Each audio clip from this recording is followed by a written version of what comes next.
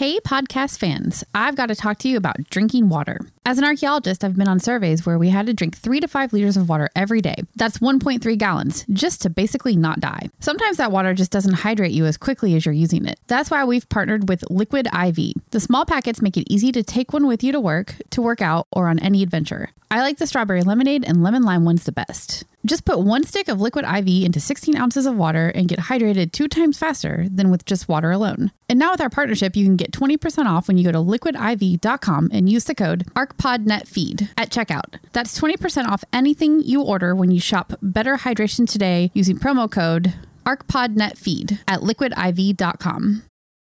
You're listening to the Archaeology Podcast Network. You have my sword. And you have my bow. And my trowel. Hi, you're listening to episode 4 of And My Trowel, where we look at the fantastic side of archaeology and the archaeological side of fantasy. I'm Tilly. And I'm Ash. And today we're going to be talking all about werewolves. Oh, but I don't know anything about werewolves. Oh. That's not my specialty at all. Okay. Maybe we can find somebody to help us. Okay. Do you know anyone? I think I do. David, Ian Howe, are you there? I'm here, yes. Oh! Well, isn't that convenient? I know everyone. Welcome, David Ian Howe, who I believe happens to be a specialist in the archaeology of dogs. So indeed, perfect for this particular subject. Not exactly werewolves, but yeah, dog bones for sure. I mean, close enough. Yeah. So thank you so much for joining us. So obviously we're heading into a fantastical realm, fantasy universe. Do you enjoy reading fantasy? I haven't read a book since Chronicles of Narnia, but I do enjoy fantasy. Well, that was fantasy, so... Yeah, that's true. No, but I love fantasy. Like, I mean, obviously, Lord of the Rings is one of my favorite things. I got a tattoo of it, and just D&D. Like, I play, do all that. Yes. Which tattoo do you have? I got Boromir recently. Yeah. Underrated character. Definitely. Very much so. Very much so. And D&D, you said? Do you play, like, in person with a group? Over, like, during COVID, I played a bunch, like, over Discord, and then, like, when my friends get together once a year, we do, like, a big, long, like, day-long session. Oh, that's so fun. I'm really bad at it because I can't count dice, but... I'm also terrible at counting dice, too. My friends just have to call it out for me because it takes too long for me to figure it out. But hang on, what? Isn't all the numbers on the dice? Yeah, but it's like adding. I can't add. I'm really bad at it. It's adding and like dyslexia for me because I'm like, is that 5 or is that 3? Like, I don't. Yeah. Sure, you can use that to your advantage, especially if it's online. You can be like, yes, it's totally an 18. But have you done D&D yet? Yes, I've done a few campaigns. I'm not great at it. I'm not a great actor, but I do love it. And I'm obsessed right now with Baldur's Gate 3. So, which is the game. Okay, I was about to say, you're speaking to someone who is completely... Which I play on my computer. So I'm obsessed with that and Asterion and all that. So, I'm a big D&D fan. Excellent. I do have to like D&D. I mean, D&D was also a bit of the sort of inspiration for this podcast, so I suppose it was inevitable that we would both be interested in it. So you mentioned Lord of the Rings, so that is the sort of the favourite, the top fantasy book or series, or are there any others? For me, Lord of the Rings. I don't know if Dune is considered fantasy more than sci-fi, but I would say that too. Game of Thrones, I read all of that. Well, all of that's out. Mm-hmm. And I'm trying to think of other fantasies. Like, I just really like whenever stuff like that comes on and it's well made, I like it. Yeah, no, I agree. I think it's, Lord of the Rings for me. We spoke about this in our first episode. Lord of the Rings is definitely, I think, the sure we did. I mean, Tolkien wrote the book, and after everything like that, it's kind of difficult to be unique and different. I think he sort of came up with all the different kind of characters and stats and like everything, really. The lore is fantastic. So everything else after that is kind of a little bit of an imitation. Mm-hmm. Yeah, like even in Star Wars, it's pretty influenced by Lord of the Rings. I mean, mostly Dune, but and samurai culture, but true. Yeah. I think it's quite like medieval fantasy Star Wars, actually. You know, it's hero and then they have troubles, but they always prevail. Yeah, true.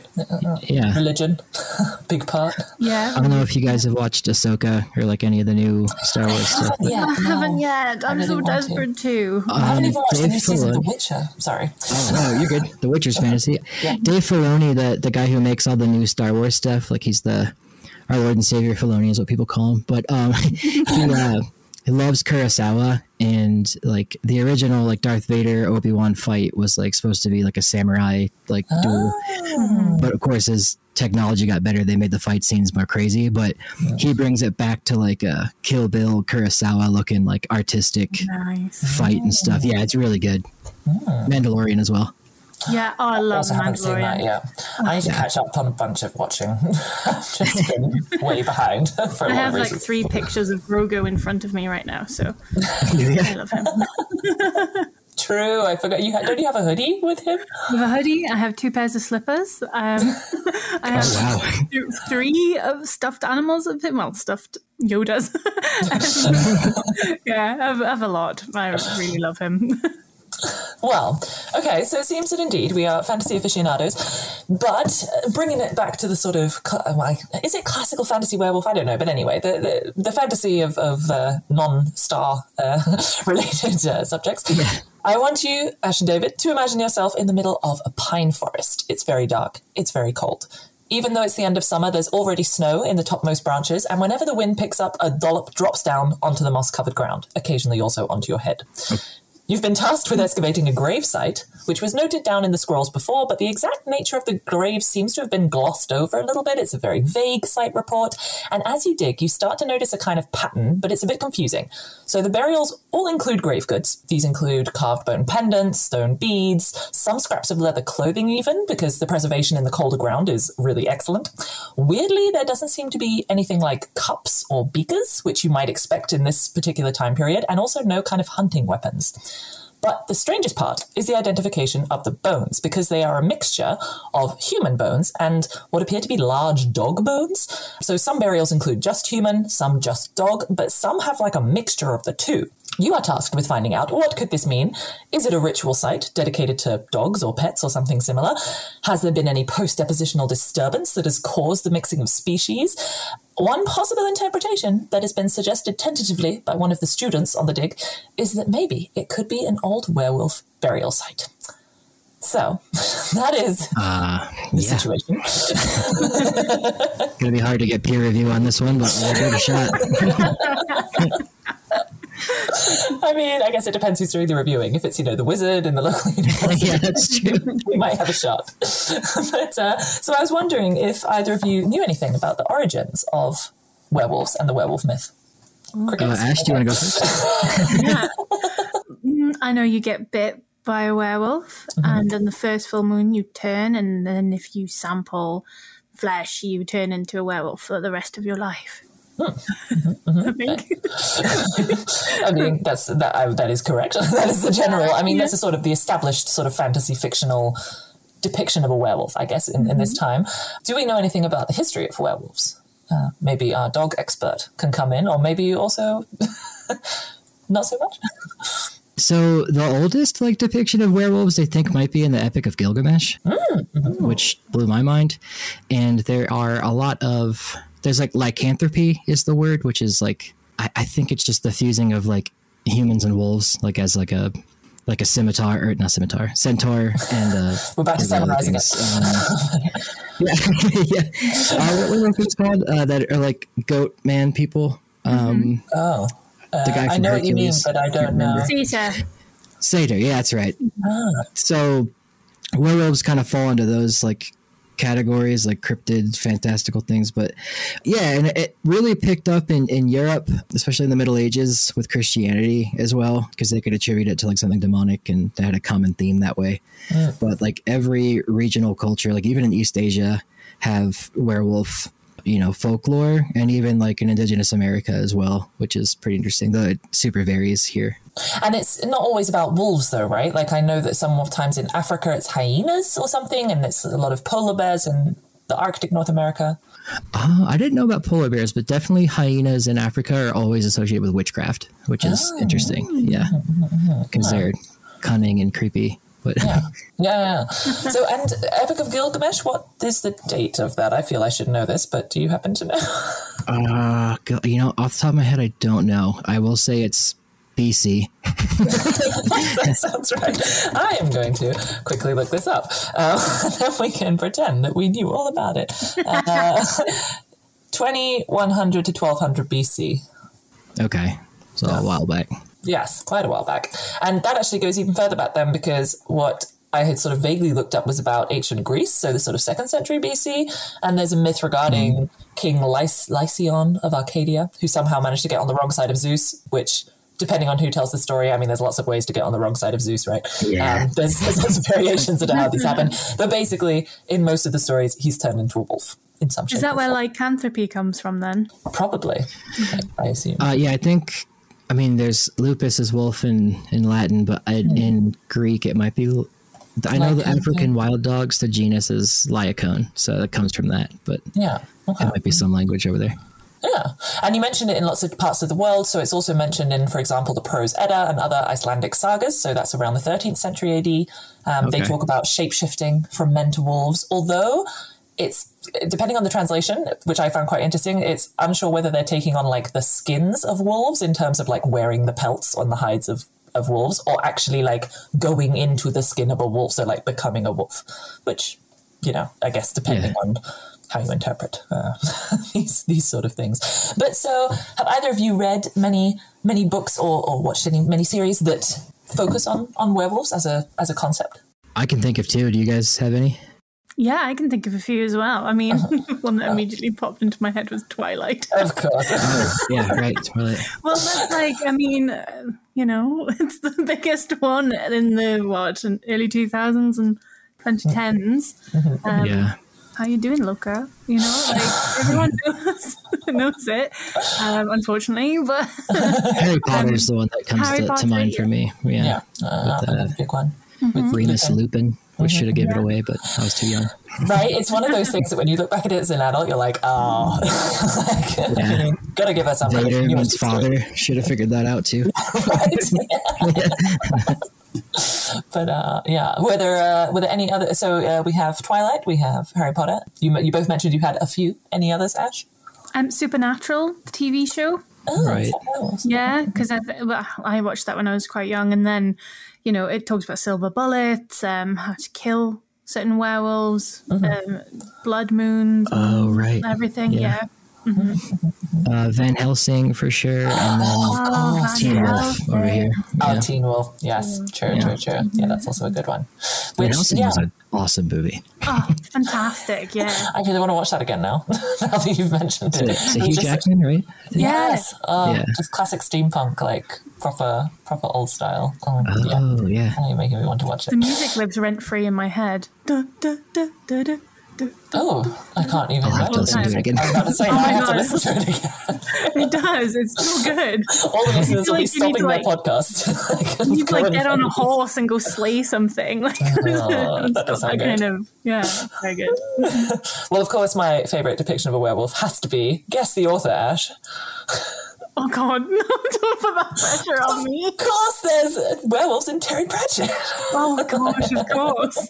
How did I forget? In case you don't realise, David, I'm slightly obsessed with Terry Pratchett as a fantasy author, and I managed to wrangle him into every single episode because he has a lot of books and there's a lot of different fantasy concepts in them. So I will definitely be wrangling that into this episode as well. But indeed, point is, it's quite a sort of a big part of fantasy fiction. But weirdly, it doesn't seem to be. I mean, we've mentioned a couple of books, but it doesn't actually seem to be that big a concept. Like, considering the rich history and considering that it's present all over the world in terms of modern fantasy fiction, it's not as popular. I don't know. What do you guys think about that? I don't know. I think there's quite a lot of like those kind of shifter books that are quite popular in romance and fantasy. Animorphs. Yeah. Oh, yes, Animorphs. Yeah. Oh, they were so good. Yeah. I would say, I know in medieval Europe, for sure, like werewolves is like, or in Gilgamesh, he was worried that Ishtar, I think is the goddess, like was tempting him, and he was like, well, she'll turn me into a wolf if I give into this. So that was like the thing. And then, but in medieval Europe, men were persecuted as werewolves, just like women were as witches. But I imagine women were more persecuted than the men, unfortunately, in medieval Europe. But it kind of went that way. And I think because of that, it's why it's not like a super prominent thing. But I would also argue like it still persisted. We're still talking about werewolves, and it's like a common fantasy trope. So I guess it was in a recent Black Mirror episode, actually, which I guess kind of gives away the ending, but I mentioned to my husband that we were doing the werewolves episode. He was like, "Oh, there was a Black Mirror episode about that." I was like, "Oh, okay, cool." Yeah, it really threw me off guard because they're usually like pretty realistic, and I was like, "What?" Oh, yeah, and actually, now you mentioned the whole witches for women, werewolves for men thing. I can definitely remember at some point in high school we read some version of Little Red Riding Hood, but like an adult version, and the whole thing was like the wolf was supposed to be a metaphor for, you know, men preying on young girls and all this kind of stuff, and then the werewolf myth apparently like came from that and all as well, which, I mean, there seems to be so many different ways that the werewolf myth came about, so I never know which one to trust. Gotcha. No, it makes total sense. I never thought about that because in indigenous America, men who prey on young women are like called wolves. And there's like Navajo beliefs in it too. Like, I guess Navajo are the most populated ones here. Like there's interpretations like, did it come from Norse mythology when the Norse got here? And it's like, I don't think that happened, but like they probably had their own. And then there's other, you can't technically say the words because that brings them to you, and I don't want to offend anybody, but there's ones in the eastern woodlands that climb through trees, and there's others that can't remember the other one. Out here, there's like shape-shifting and stuff, and it's definitely still a thing that on the reservations it's still like talked about. Yeah. Which I think actually we'll probably talk about that later, either in this episode or next episode, because I have more notes on that, but I don't think we can get into it right now. Sure. It would be it's great to have you here, David. It seems that you're very knowledgeable indeed on the topic. I see an inn coming up, so maybe we can make ourselves a bit more comfortable there. We'll get settled, and we will be right back, everyone. Oh, what a lovely inn. So I feel like I need to work on my acting skills.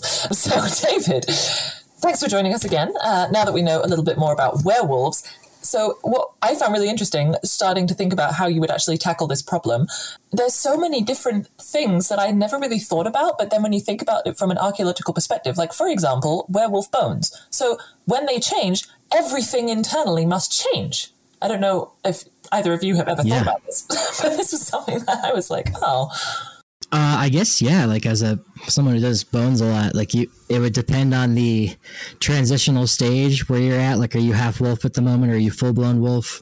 Do you have like longer, front limbs than the back limbs? I think that's usually the case. Like they're always hunched over. Mm-hmm. You would have trouble determining for sure, like the age and sex of the skeleton. Yeah. Or like, is this a human with cancer, or is this like a wolf that ate? I don't know. The bones would be all over the place. Yeah. And especially because I was also thinking, indeed, if they're transitioning, like, does that mean that there's some bones that are half human, half dog? Like, would that work? I don't know. I guess maybe it's like a cartilage situation. Everything just turns to mush. Yeah. And, I don't know. That's a good question. Because, like, to dig them up, you'd certainly be confused. And I mean, in your career as an archaeologist, have either of you ever encountered anything similar to this? I don't know, at animal burials which were mixed with other things or seemed a bit odd? I found in an Oregon Trail homestead site in Wyoming a giant like garbage pit that had tea kettles, a bunch of shotgun shells, some like cast iron, and then a really bizarre, for some reason, porcupine skull that was preserved perfectly that had like stuff tied to it. It was really weird. I mean, that sounds like ritual to me. Definitely. It was probably just some kid and the parents were like, throw it out.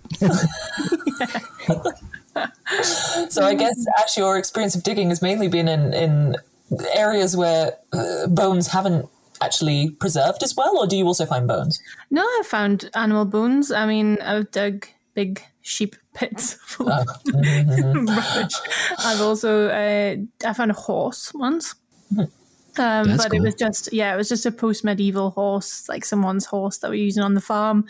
Must have died.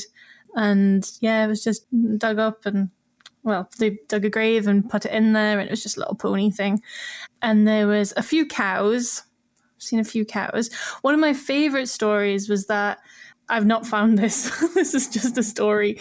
On Uist, there's a guy who was digging a hole to put his car in, and farming. Wait. What car? Back up. You said that as if that's like, oh yeah, you dig a hole to what? Get rid of it somehow. It's difficult on an island, so he dug up his croft and he put his car in this hole, and a crofter came along and had a dead sheep and was going to bury it, and was like, can I just put my sheep in this hole? And the guy was like, yeah, no problem. And so what he did instead is that he got the sheep, and this is a bit, I don't know, some people might not like this. He put the sheep and he put it in the driver's seat, and he put his little hoofs on the pedals on like the gas and the clutch, and then like positioned it as if it was going to be driving the car. So he thought that in the future archaeologists would pick it up and be extremely confused, and I hope I'm alive for that, because that would be amazing. Was that in the UK? Yeah, it was in the island, South Uist, which is just off Scottish Island. Okay. Interesting. I mean, they'd think like, wow, the sheep must have been so developed. Like, oh, that would just perpetuate all the stereotypes of like human and sheep interactions on these island communities. Hey, no. That's not family you're talking about. But that's what I mean. It's ruining the reputation. It's a good story, though. I think I would absolutely love for someone to find that, because then you'd have to call the police, because you wouldn't be sure if it was a sheep or a human, and then the police would turn up. That would be similar to this situation, because you'd be like, well, it's a skeleton, it's driving, but that doesn't look like a human skull. Yeah. Or like a Piltdown Man situation. Yeah. So if you had a werewolf burial, you'd still have to call the police, because, I mean, if it's in the UK, I don't know elsewhere, but in the UK, you always have to call the police if you think it is anything remotely human. I know people that have called it on a pig burials and stuff, because sometimes they're so similar. Right? Yeah. And the police turn up and go, oh, yeah, that's definitely old. And that's it. Yeah. And how does that work in America then, David? If you find something bizarre like that? Or like human... or bizarre, yeah, but sort of human burials. If it's a human burial and it is like historic or post-contact, then like you can do whatever. If it is pre-contact, then you have to consult with the tribes and see what they want to do with it, or like reroute the project kind of thing. Okay. But if they have something crazy going on with it, I don't know who you would call. The coroner, and then we'd come investigate. Yes, that's why now. Well, and so, because another question that I had when I was thinking, so in the scenario that we have here, it's a burial site, but would werewolves have actually had burial site? And you might know a bit more about this, David. Are wolves? I mean, in my mind, they're nomadic, but are they? Would they, if they were werewolves, would they have a settlement? Would they be just kind of roaming around? What would you say? Wolves don't technically bury each other. Like they'll throw dirt over each other sometimes, like just so it doesn't smell, or to like cache it sometimes. Like if they're really hungry, they'll eat. Or they'll cache other animals too. Like I saw someone's dog like throwing dirt over a coyote, and she sent me the video, and she was like, "It's so beautiful. He's burying the coyote." I was like, "No, he's going to eat it later." I mean, you're technically not incorrect. He's just marinating it. But ruined the idea. Yeah, she made a whole post about it, like 25,000 likes, and I was like, nah. I felt bad, but just wanted to be scientific. But it was cool. Yeah, werewolves. It would depend, on how much more primate they are than lupine. So it would be do they have social gatherings? Do they have customs? Like, I don't know. I've never seen like a triumvirate of werewolves like talking politics together to figure that out. Well, you'd think they'd run in a pack of some kind. They would emulate wolves in some way, right? With a bit of humanoid kind of social and society and stuff. I didn't read Twilight. I read the first one, but I not basing my whole thing off Twilight. Are there like groups of werewolves in that? Because I've never seen. Yeah, there's the Kulep tribe. I think it's. I'm forgive me for the pronunciation. I'm not too sure. It's based on different indigenous tribes. I know that was a big issue. Okay. Yeah. So I think there is, but I think it's kind of othering, and it's not helpful.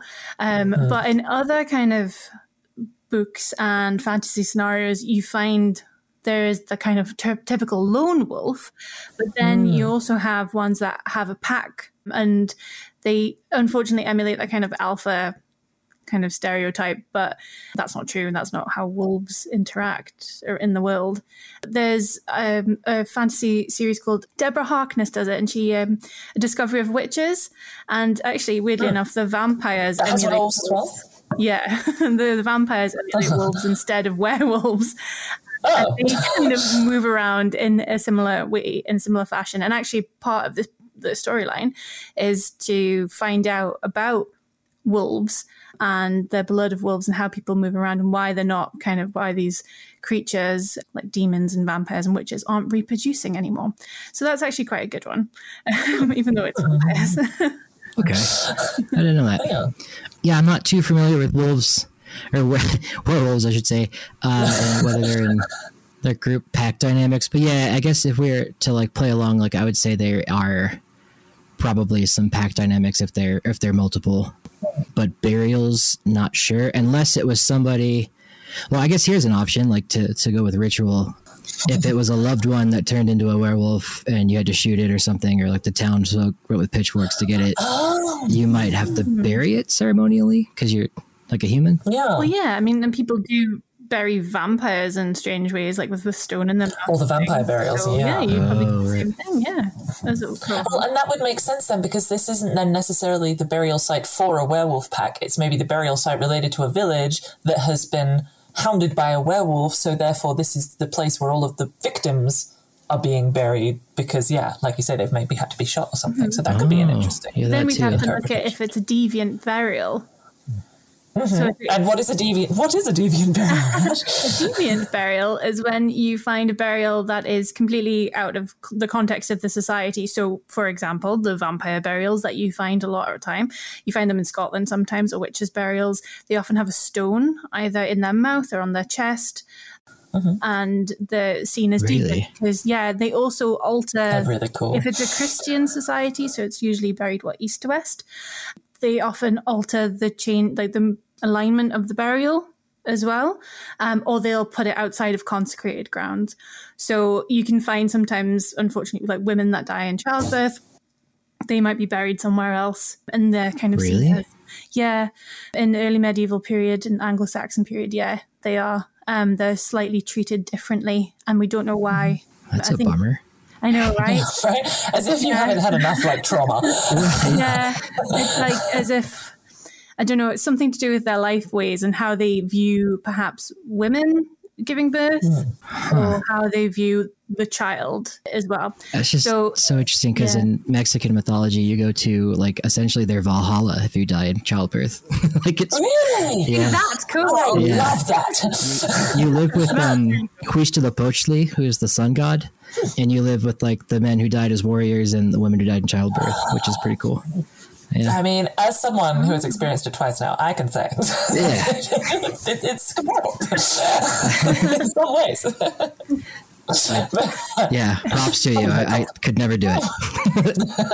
I mean, luckily, you don't have to. I don't think I could either. True. It's not, I mean, well, anyway, let's not get into that. Let's not get into that now. But this is about werewolves, indeed. And so the other question was, indeed, would they be... So one interpretation could be that these are the victims then of like werewolf attacks. But what if it was indeed like a werewolf pack's burial ground or whatever? Are wolves in general, do they move around a lot? Do they have kind of a settled, I don't know what it would be called, den or something that they kind of mainly stay in? Yeah, they kind of like human foragers. They just go around. I know the ones that are tagged in Yellowstone, like they can walk forever. Like, I mean, Yellowstone's pretty enclosed. It's Jurassic Park, but like you can track where they go. But then when packs like leave Yellowstone and go like kind of rogue, they can end up in Idaho or Montana or Wyoming or southern Wyoming and Colorado. So, which is why the wolf thing is a big political issue here. Oh, okay. But yeah, they can wander pretty far, but they do have their dens, and then they switch it seasonally for the most part. Yeah. Yeah. And because you mentioned, indeed, that's quite similar to how kind of early hunter-gatherers, it's assumed that they would have lived, right? Like they wouldn't necessarily have had settlements that they've had. And that's like a big thing of my I guess, proselytizing of ethnocynology. Is just like humans and wolves are so similar, and they would have I guess humans going into Eurasia would have noticed like wolf behavior and kind of felt like kinship with it because it's pretty similar. Yeah, which I guess is why it's kind of like werewolves I see kind of like Bigfoot. So not to distract, but you have Bigfoot myths or like the Yeti or the Sasquatch, which are, we fear we're not.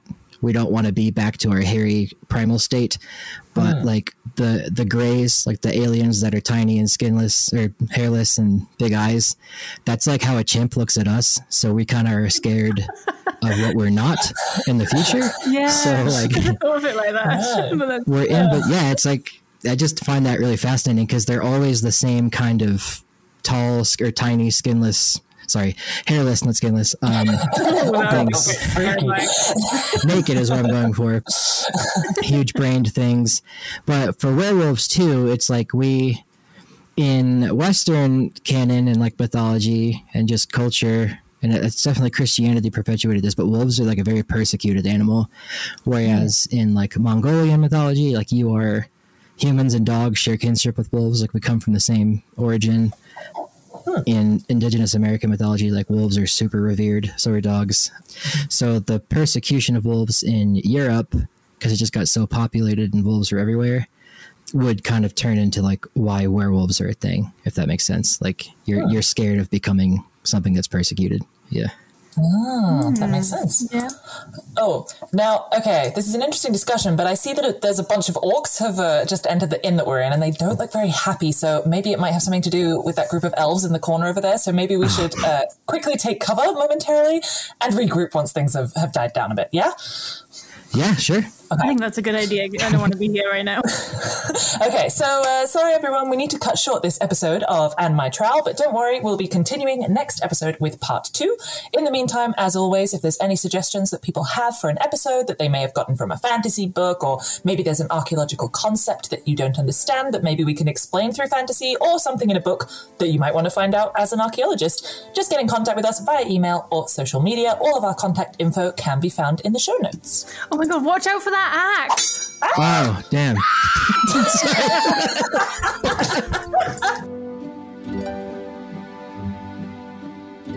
This episode was produced by Chris Webster from his RV traveling the United States, Tristan Boyle in Scotland, DigTech LLC, Cultural Media, and the Archaeology Podcast Network, and was edited by Chris Webster. This has been a presentation of the Archaeology Podcast Network. Visit us on the web for show notes and other podcasts at www.archpodnet.com. Contact us at chris@archaeologypodcastnetwork.com.